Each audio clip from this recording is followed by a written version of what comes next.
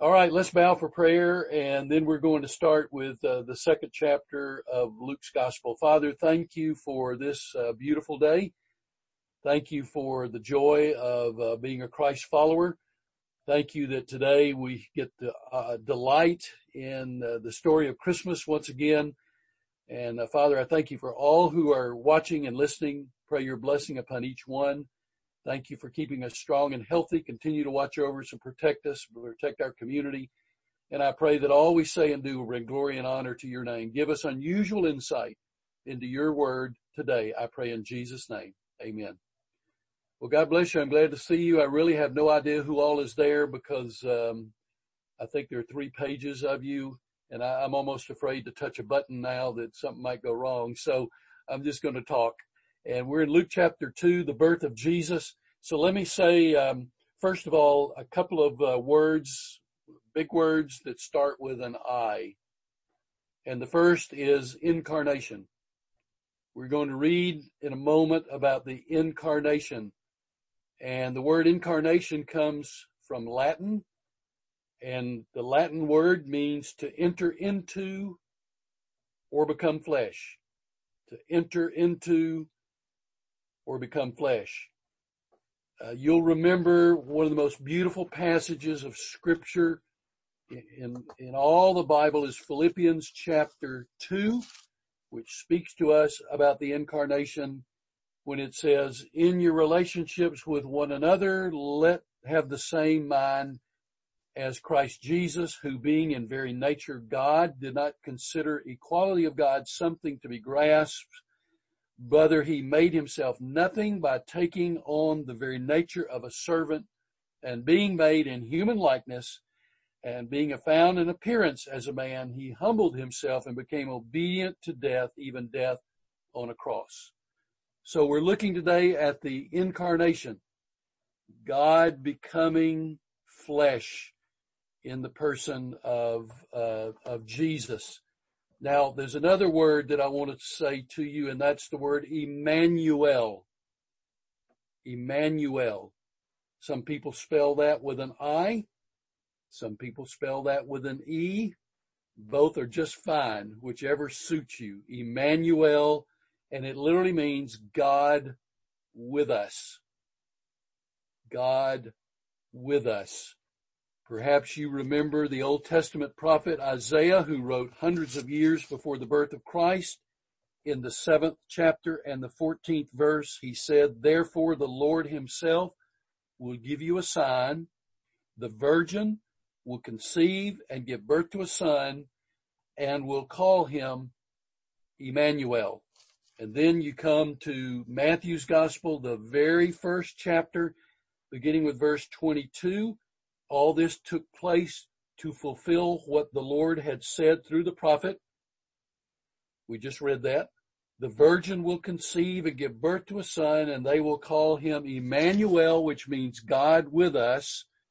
And then Joseph woke up and he did what the angel of the Lord had commanded him, and he took Mary home as his wife, that he did not consummate their marriage until she gave birth to a son, and he gave him the name Jesus. Now, God loves the people that he created. That's us. God loves the people that he created so much that he devised a plan to save us from the mess that we are in and the mess that we have created by our own sin. The plan called for the Creator himself to become a man. He exited in eternity and stepped into time. He exited eternity and stepped into time as a helpless baby. So I'm going to read now from Luke chapter 2, verses 1 through 7. You may not have read this since December, but we'll familiarize ourselves with it once again. Luke chapter 2, verse 1. In those days, Caesar Augustus issued a decree that a census should be taken of the entire Roman world. This was the first census that took place while Quirinius was governor of Syria, and everyone went to their own town to register. So Joseph also went up from the town of Nazareth in Galilee to Judea to Bethlehem, the town of David, because he belonged to the house and line of David. He went there to register with Mary, who was pledged to be married to him and was expecting a child. While they were there, the time came for the baby to be born, and she gave birth to her firstborn, a son, and she wrapped him in cloths and placed him in a manger because there was no guest room available for them. Don't you just love that story? It never grows old. Every time I read it, it is thrilling. And of course, it brings me to Christmas, thoughts of Christmas past, thinking of family events and of my childhood, and then of adulthood and our own children and now grandchildren. So Christmas is very special, I think, to all of us. And simply reading the story from Luke chapter 2 thrills our hearts. So as we look at this passage right off the bat, in verse 1, we see a name. And the name is Caesar Augustus. Caesar Augustus. Some of you who've been with us all the way from the beginning in Luke, remember that on your outline early on, there was a list of the Caesars, Roman emperors. And if you still have that, you might look at it soon, and you'll find there the name of Caesar Augustus, who ruled from about 27 BC until 14 AD. So he had a very lengthy reign. And he is the Caesar, or the emperor, who triggered the change in the Roman Empire from being the Roman Republic to becoming the Roman Empire. Now, because we live in a republic, that word is very favorable to us. We appreciate our form of government. We are a republic. And so when we think of the Roman Republic, then it stirs good thoughts in our heart. And we realize that a lot of the principles that our founding fathers put into place came from principles that governed Rome in the days of the Roman Republic.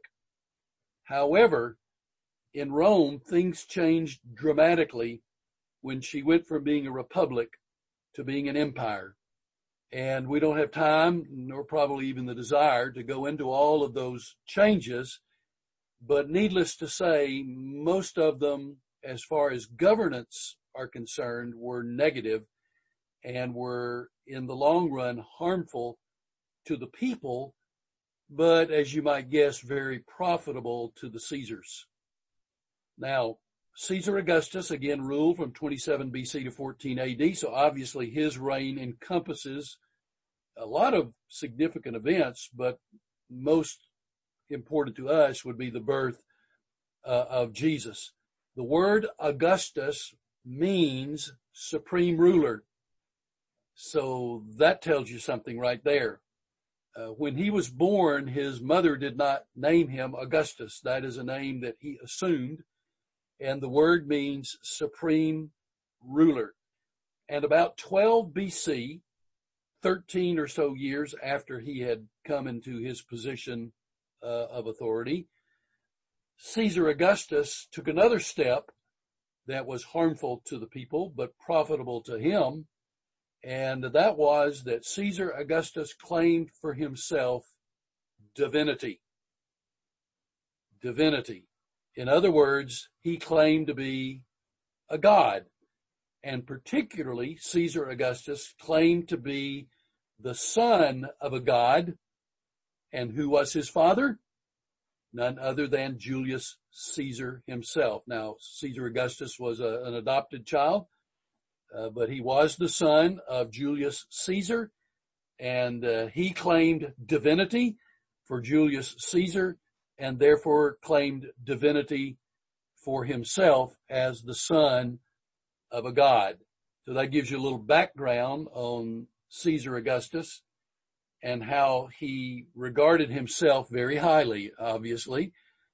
Now, sometimes we hear the term associated with the Roman Empire, Pax Romana.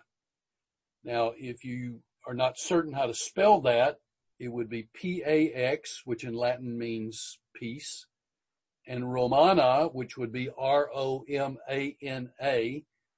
and you know that means Rome or of Rome. So it would be the peace of Rome, Pax Romana.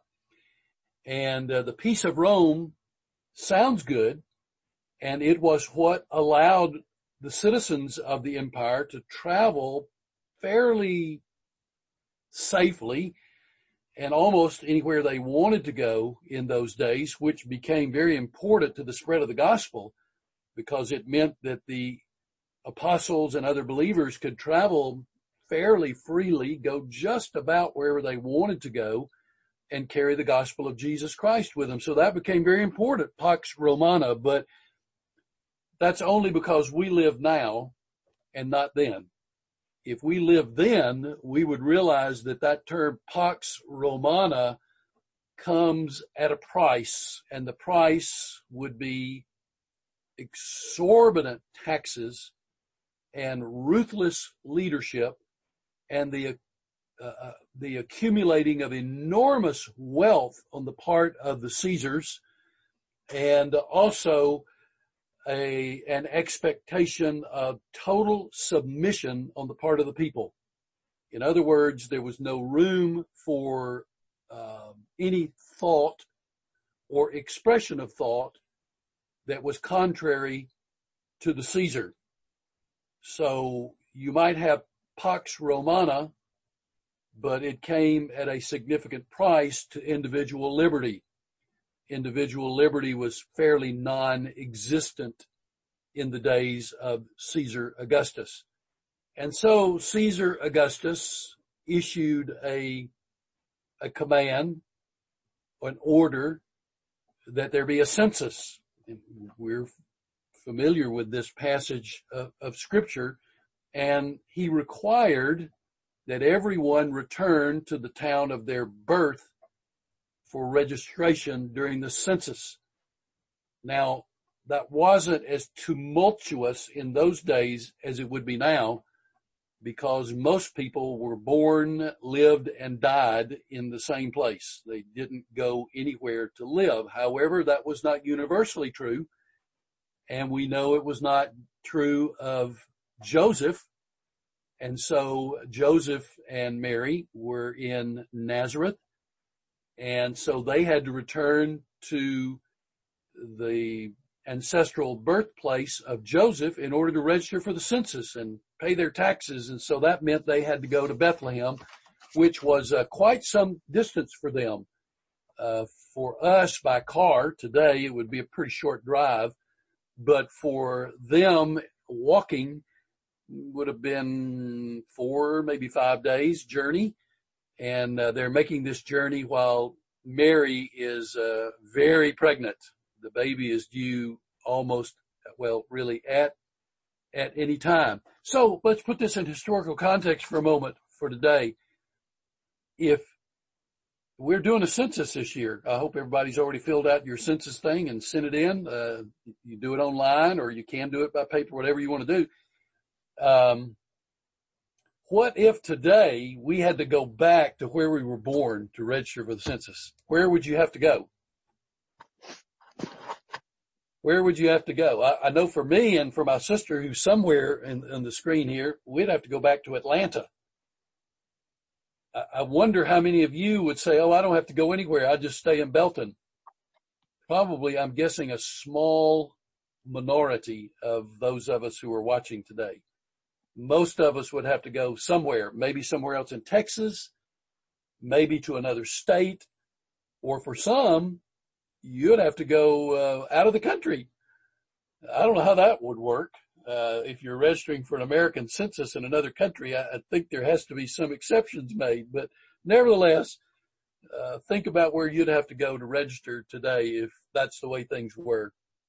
Well, what Augustus didn't know was that God was orchestrating all of this. God was using a pagan, ungodly Caesar, himself claiming to be a god, and God the one true living God was using Caesar Augustus to accomplish his will in order that Old Testament prophecy would be completely and perfectly fulfilled in Jesus. So isn't it amazing? We get all these historical details, and sometimes we want to rush through them and say, well, that's not important. Yes, it is important.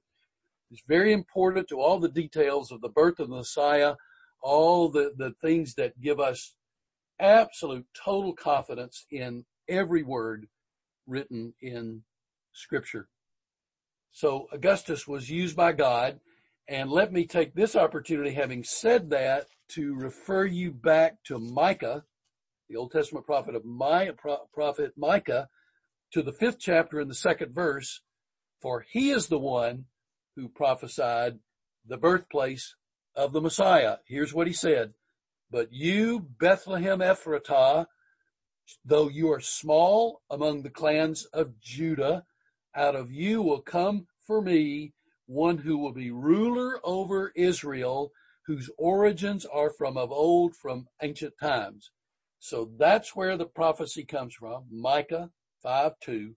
And here it is being fulfilled in Luke chapter 2, and in a marvelous way, because God chose a young woman who lived in Nazareth to be the mother of his son. And if prophecy is going to be fulfilled, how is that child going to actually be born in Bethlehem when Mary and Joseph would not have gone there for any other reason except that they have to register for the census, and that puts them in the right place at the right time? So God is amazing and awesome in every detail of Scripture. Now, as we look at chapter 2, verses 1 through 7, it almost, in its words, it almost seems understated.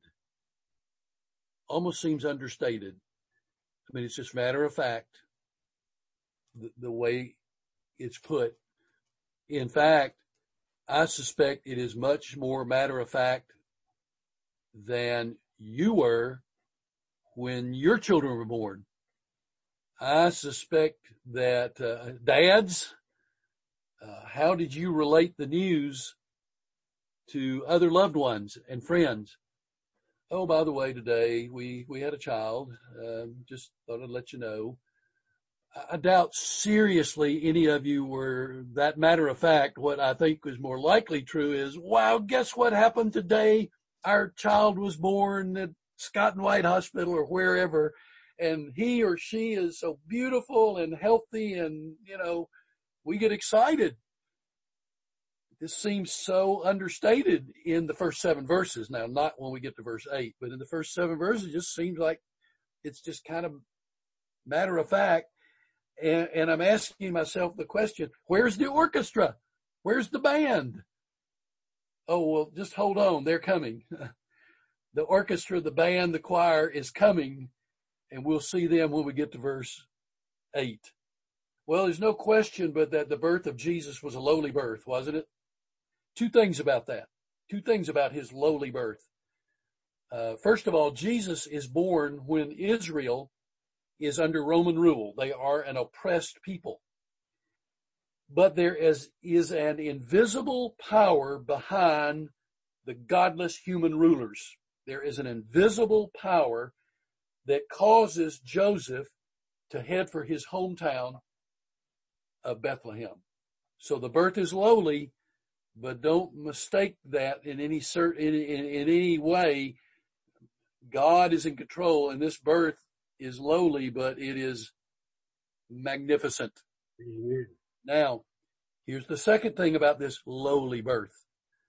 Jesus is born where no child should be born.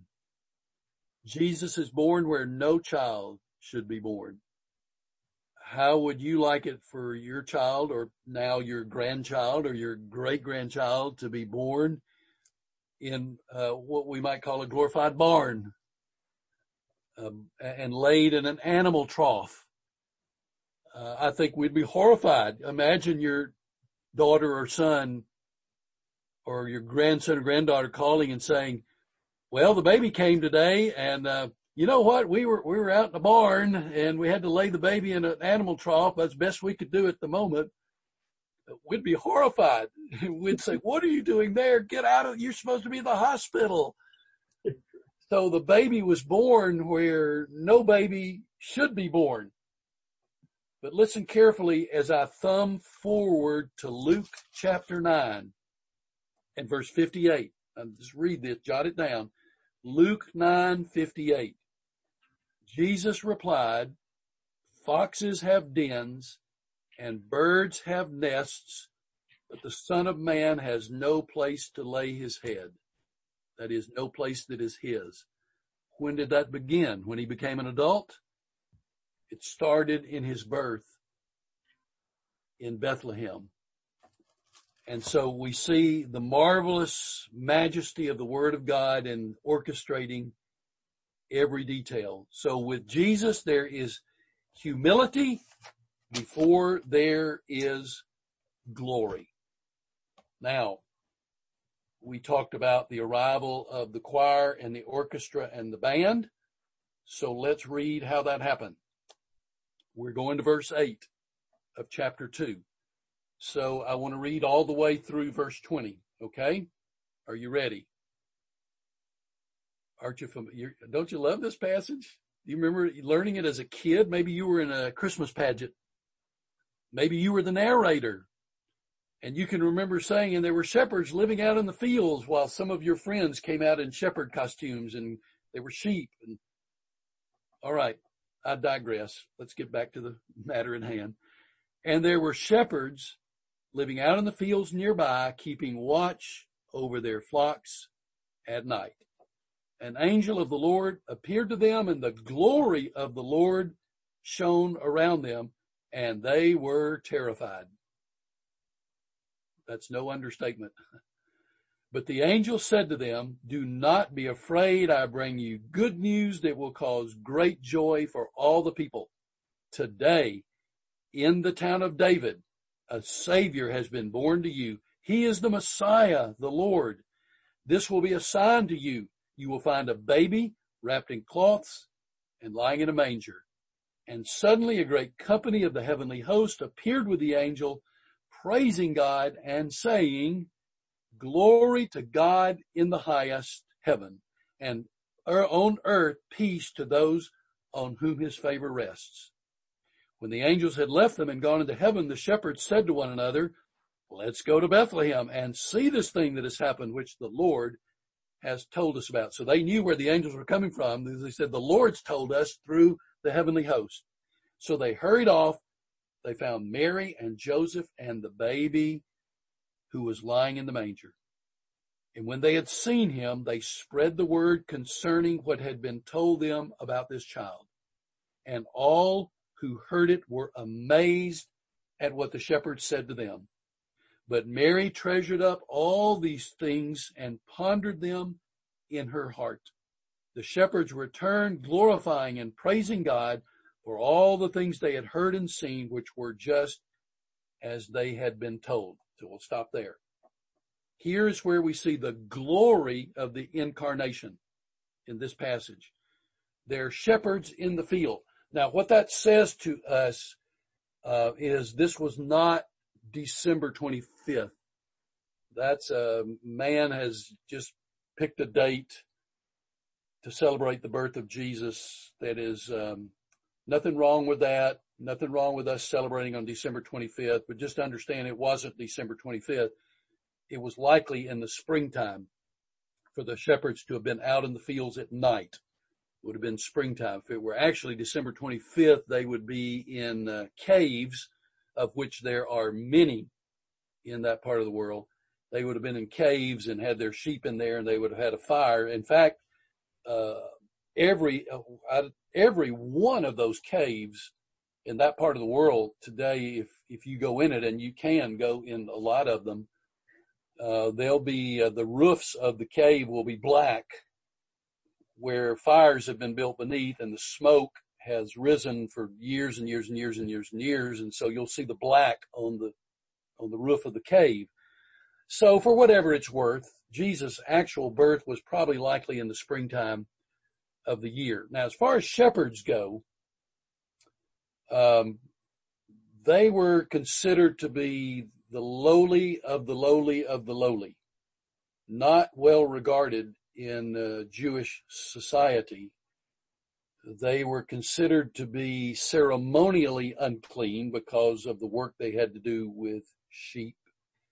And so being ceremonially unclean, they were not allowed to observe Israel's ceremonies and celebrations.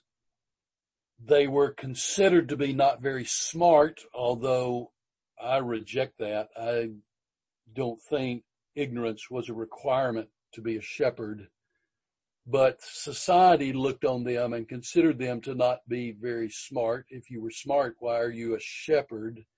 And that's an insult to the shepherds. But just to say all that, to say shepherds were not highly regarded in Israel, and yet isn't it amazing that they are the first to hear? And they have the privilege of being first, other than Mary and Joseph, to see the baby Jesus. Is there a message there somewhere? I think there is. We're being told right off the bat, God's ways are not our ways.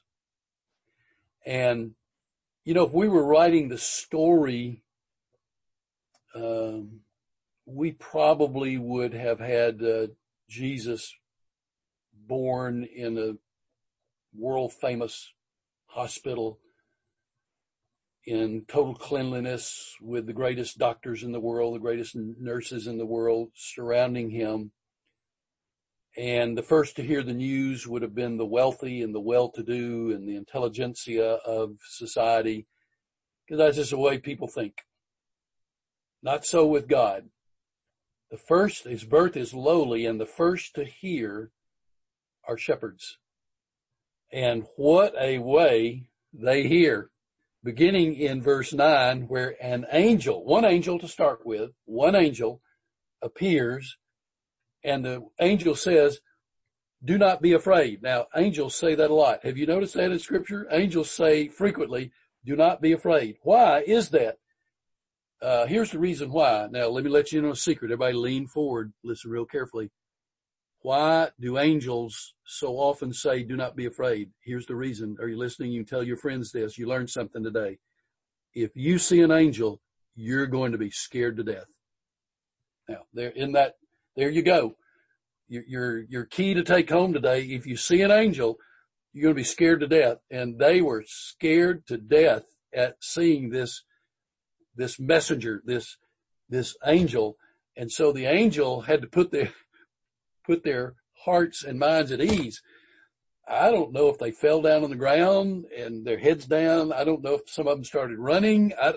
We don't know every detail of the moment, but we know they were scared. And the angel says, don't be afraid. I've got some good news. Don't be afraid. Now, in verse 10, it says, the angel said to them, do not be afraid. I bring you good news. Okay. What English word stands for good news? Gospel. Yeah, gospel. And in the Greek, it's evangelion. We get our word evangelist or evangelism from that word. I bring you good news that will cause great joy for all the people. Now, verse 11 is significant because in this verse, we find 3 titles for Jesus all together in one verse right after he was born. So here they are. Verse 11, look at it carefully. Today in the town of David, that's Bethlehem, a Savior has been born to you. He is the Messiah, and he is the Lord. So there you go. 3 titles of Jesus pronounced by the angel in one verse. And they are Savior, Messiah, Lord. He will save his people from their sins. Therefore, he's called Savior. He is the promised one of Israel, therefore Messiah. And he is God, he is maker of all, he is creator, he is ruler of all, therefore he is Lord. We sing, he is Lord, he is Lord, he is risen from the grave, he is Lord. And the angels pronounced it right here. First time been pronounced after his birth. He is Savior, Messiah, and Lord. He's God. So the angel gives the shepherds the gospel and the true identity of Jesus right off the bat. Jesus has just been born in Bethlehem, just a short distance from where the shepherds are. Some of you've been there to Israel, and you know you've probably been to the shepherds' fields. It's a short distance from the city and where Jesus was born. So it would not have taken the shepherds very long to get there. And so the angel tells them, here's how you're going to find him in verse 12. Here's how you're going to find him. Now we'd say, oh my goodness, how are they going to find the baby? Well, Bethlehem's not very big. It wasn't very big then. Still not very big, but it was certainly not very big then. And so you get to town and you're going to be able to find him. And here's how you will know that it's him. You're going to find him in a manger, an animal trough. Not many kids that night laying in an animal trough. But there is one, and his name is Jesus, and you're going to find him wrapped in cloths, lying in a manger. So that's how to find him. Now, before the shepherds can react, suddenly, verse 13, a great company of the heavenly host appeared. So angels everywhere. I don't know what a great company of the heavenly host means numerically, but I just know there were enough. There were enough for them to be absolutely in awe and for them to sing beautifully, glory to God in the highest heaven, and on earth peace to those on whom his favor rests. Have you ever wondered what it sounded like? Maybe in glory we can ask God to give us a little snippet of that. Or maybe that will be a song that we will be singing ourselves around the throne. I believe that to be true. So in verse 14, they sing. There's a Christmas song that I love that I think about with this verse, and that's Hark the Herald Angels Sing. One of my favorites. In fact, maybe my absolute favorite. But I love that song, and I think of it when we look at verse 14. Then in verse 15 and 16, the angels leave, and they go back to heaven. And so what do the shepherds do? They do what you would think they would have done, and that is, let's go. Let's go to Bethlehem, and let's see this thing that has happened that the Lord has told us about, that the Lord through his heavenly host has told us about. Let's go see the baby. And so they do. They go, they find the baby. Now, what did they do other than look at the baby? Well, we don't know. I'm assuming that there's some form of worship. Do they get on their knees? Do they pray? I don't know. We don't know. It just tells us what we need to know. But I'm going to assume it was not just a reaction of, oh, well, look, there's a baby. There's a lot more than that. And the reason we know there's more than that is because of what they do after they've seen the baby. So what is it that they do? Well, in verse 16 and 17, they go away and they become evangelists. They become the first evangelists. They go and they spread the word, according to verse 17, they go and they spread the word concerning what had been told them about this child. So here we go. Here are our first post-birth of Jesus evangelists. An unlikely crew. The shepherds. You know, if there had been a First Baptist Church of Bethlehem at that time, it is highly unlikely that the esteemed, distinguished pastor would have invited a shepherd to fill the pulpit. But these shepherds are the first evangelists, well before there was ever a church in Bethlehem. And they go and they begin to tell what they've seen and what they've heard. And what's the reaction? Is it like, oh, give us a break. Oh, come on. What's with you guys? Nope. Look at how God moves. Look at verse 18. And all who heard it were amazed at what the shepherds had said to them. Who's in control here?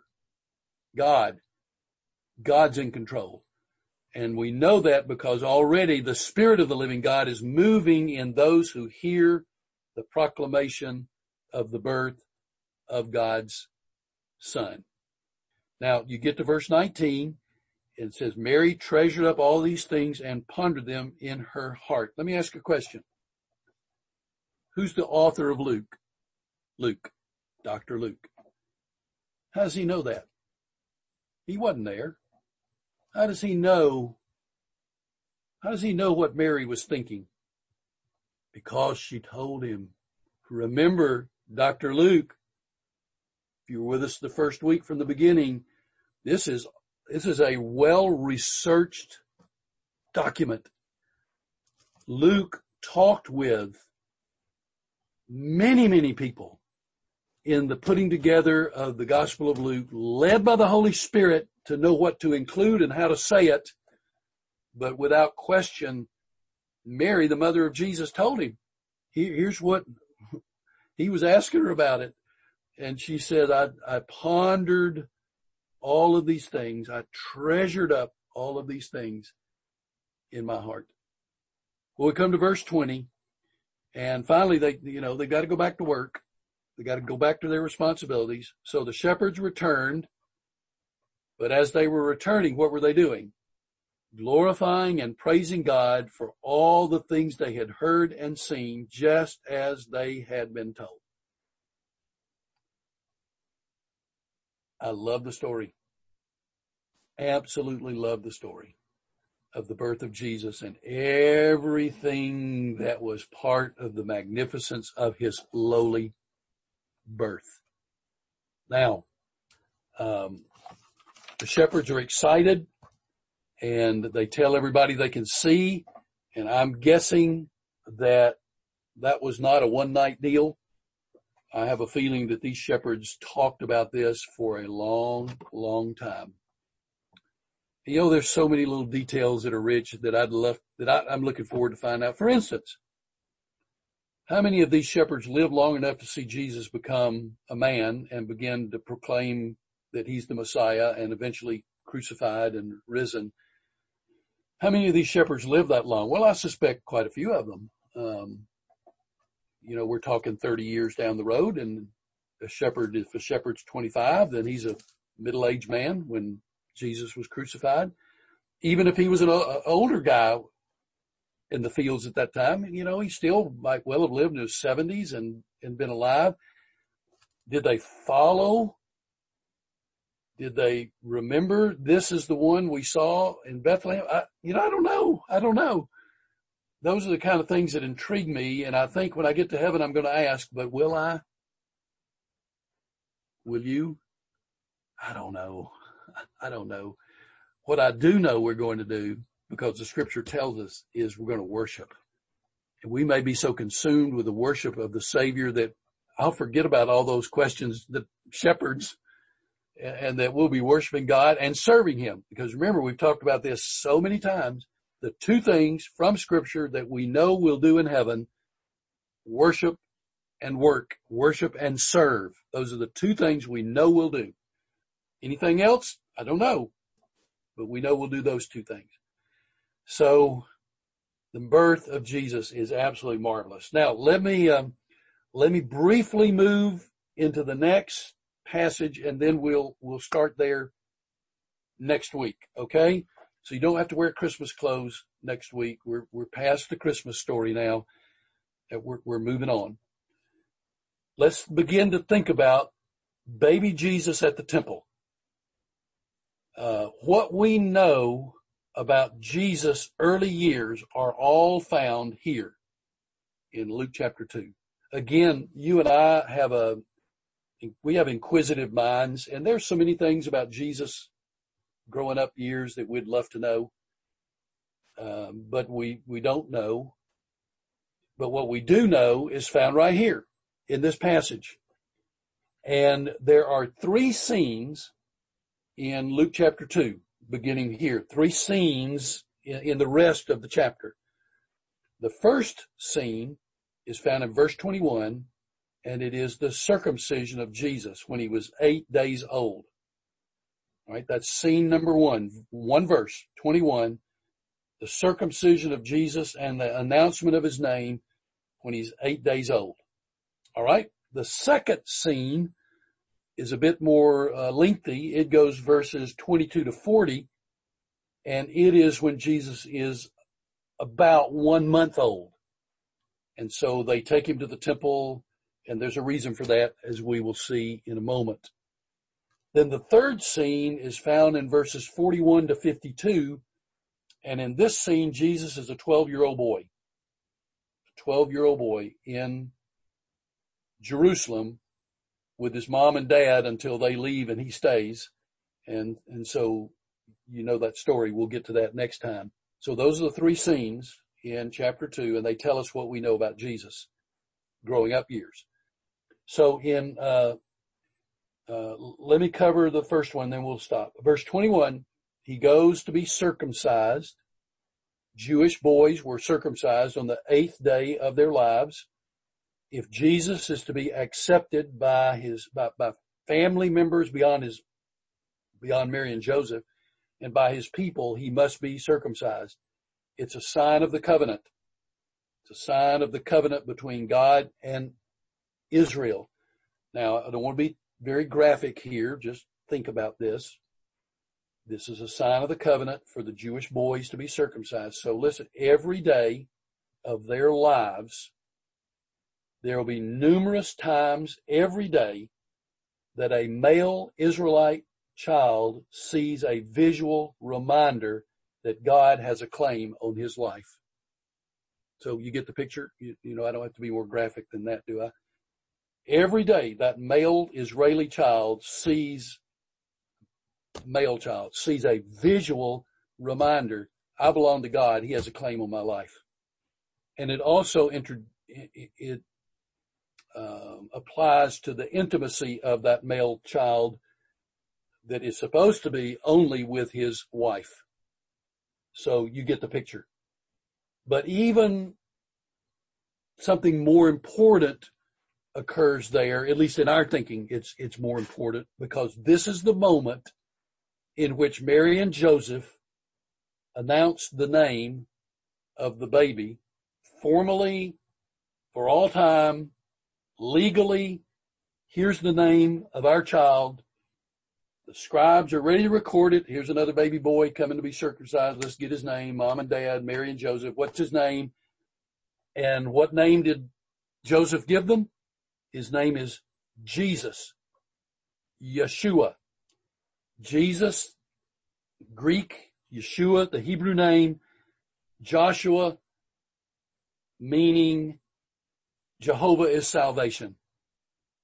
And this is a simple act of obedience to God's directive because, remember, Joseph was commanded in his dream, he's commanded, Matthew 1:24, name the child Jesus. So Joseph is obedient.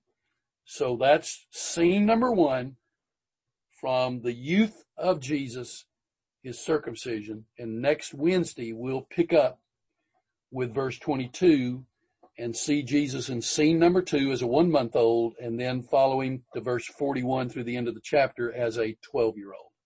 Okay? So we'll stop there for today.